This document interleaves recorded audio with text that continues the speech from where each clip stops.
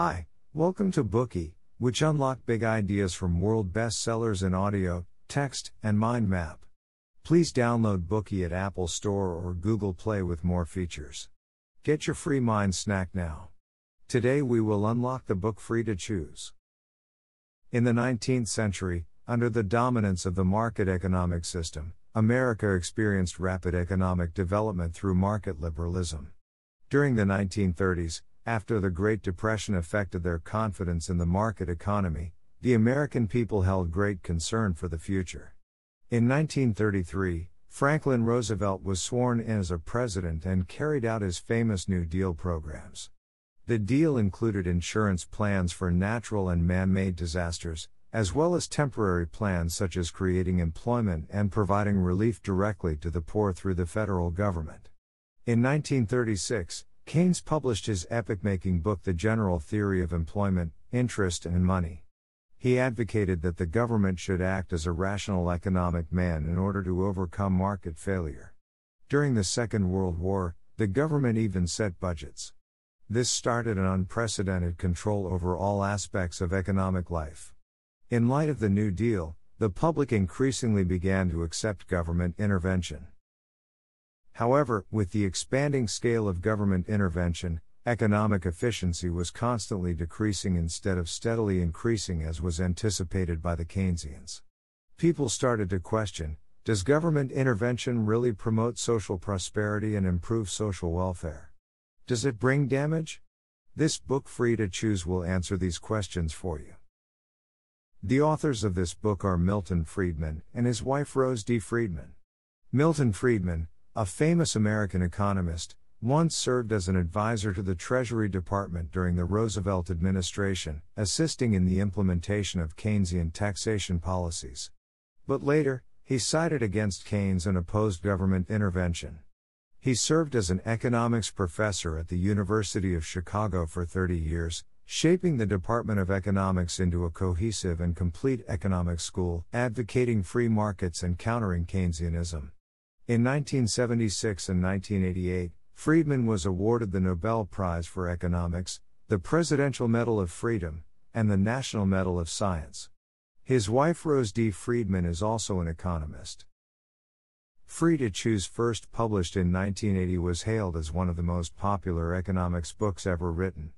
With more than 1 million copies sold worldwide, it is one of a few economics books that uses simple language and riveting cases to explain its content. Although it was written many years ago, it is still a useful reference for modern societies. We will unlock this book in 3 parts. Part 1, How the Free Market Works. Part 2, The Harm and Impact of Excessive Government Intervention in Different Fields. Part 3, Eliminating the Obstacles that Prevent the Free Market from Working Effectively. Let's first take a look at Part 1, How the Free Market Works. Generally speaking, the free market was established when bartering first appeared. Have you ever wondered how goods and services which satisfy our basic needs come to us? Or how the price of goods and services is determined? Friedman tells us the answer through the story of a pencil. To make a pencil, first, you need a cedar tree which grows in Northern California and Oregon. People cut it down to get logs, which are transported to a wood processing plant to produce slats, and then shipped from California to Wilkes-Barre, North Carolina, where pencils are then made. So far, we've only produced the wooden part of the pencil. To make an entire pencil, we also need the writing core lead, made of graphite from Ceylon, now Sri Lanka, and the eraser. The eraser is a product of a chemical reaction between sulfur chloride and rapeseed oil from the Dutch East Indies, now Indonesia. Apart from that, each link requires different kinds of tools and a variety of techniques. For example, as a lumberjack needs tools, someone needs to mine the ore and make iron and steel, which are then used to produce a saw, an axe, and an engine. Workers need accommodation and canteens, so there needs to be someone building houses and preparing meals. Each link involves countless efforts which we do not immediately see. Tens of thousands of individuals participate in making pencils, not because they want pencils themselves, but because they need to earn income through labor in exchange for the goods and services they want. On the other end, those who need a pencil then exchange their income for a pencil. This may surprise many. A product from the manufacturing of its raw materials to being sold on the market involves labor that might come from different parts of the world. The workers speak different languages, believe in different religions, and even might be hostile to each other. Still, none of this stops them from working together to produce a pencil. What is more surprising is that during the whole process, no one sitting in a central office gave orders to these thousands of people. This is the way Friedman introduces the way in which a free market operates, people cooperating through voluntary exchange. As early as around 200 years ago, Adam Smith stated in The Wealth of Nations, "If an exchange is voluntary, it will not occur unless both parties believe they can benefit from it." And the basis of an exchange is the price system in a free market, which coordinates people's activities.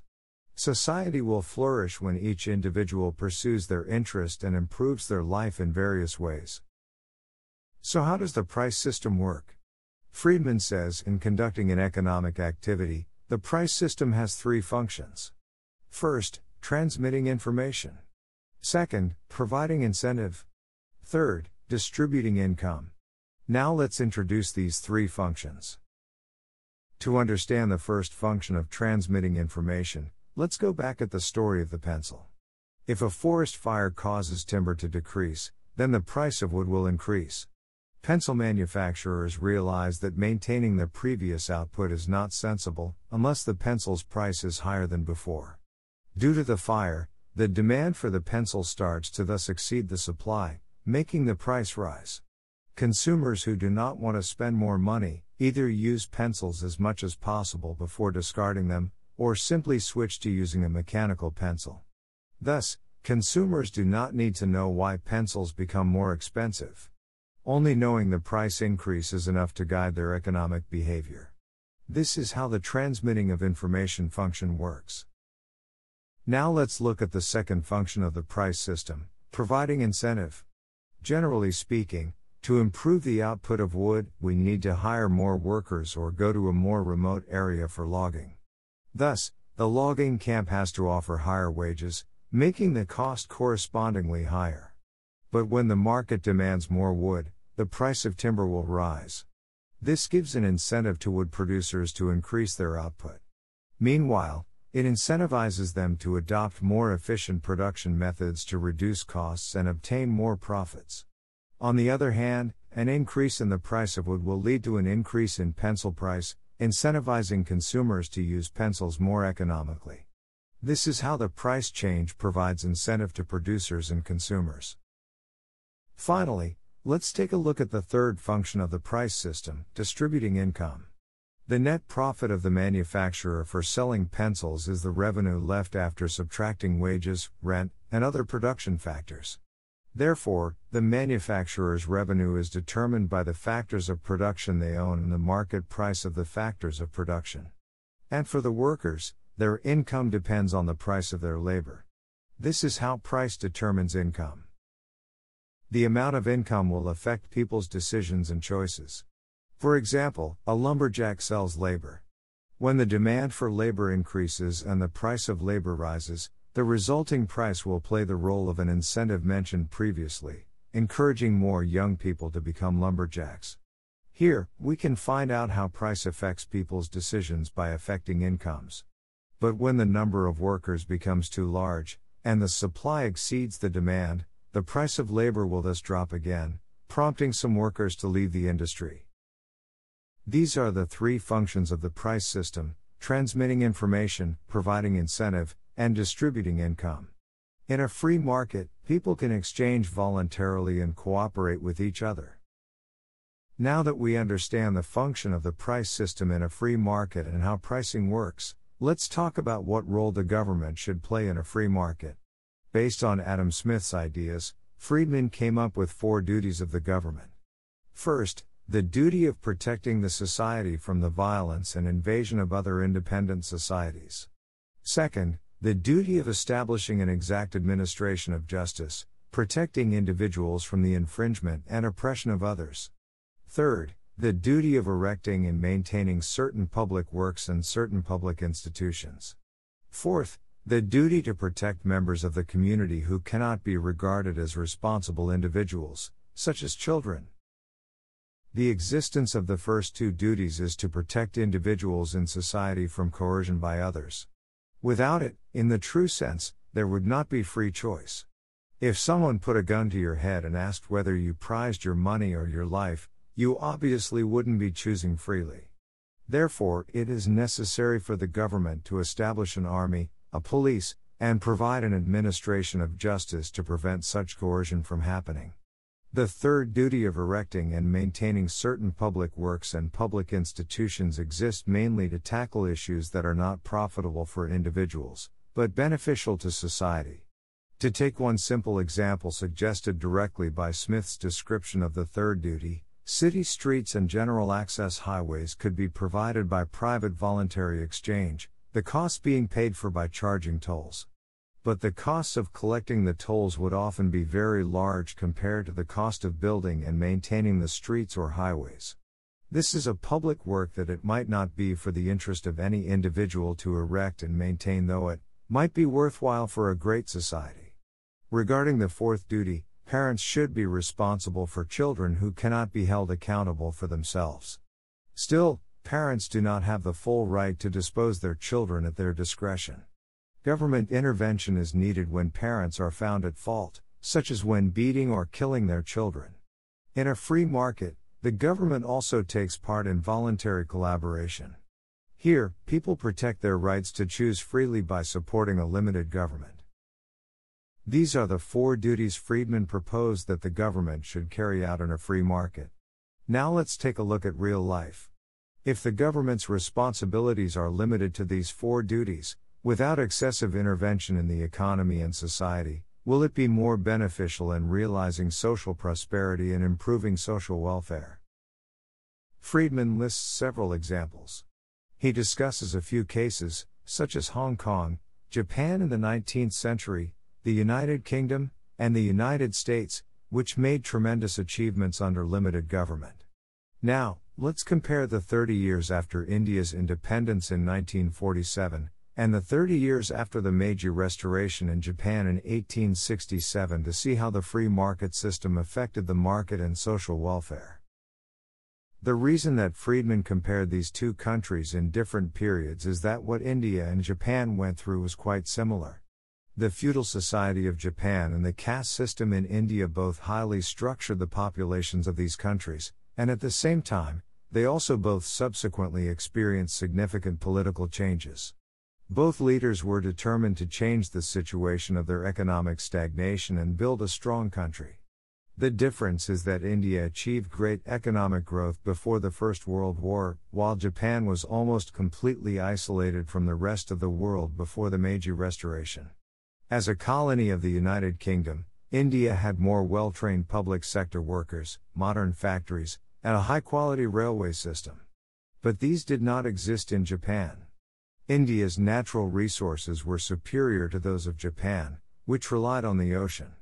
India had been receiving international assistance, while Japan only counted on itself.